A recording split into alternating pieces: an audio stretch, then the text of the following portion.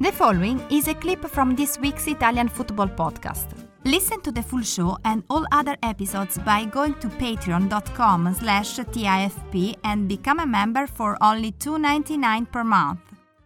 Okay, guys, so we get word over the weekend that Mario Balotelli is going to at least get a look from Roberto Mancini and the Azzurri. What do you think about this? The possibility of Balotelli making his return to the Italian national team after what seems like forever. My only way to interpret this is desperate times call for desperate measures, yeah?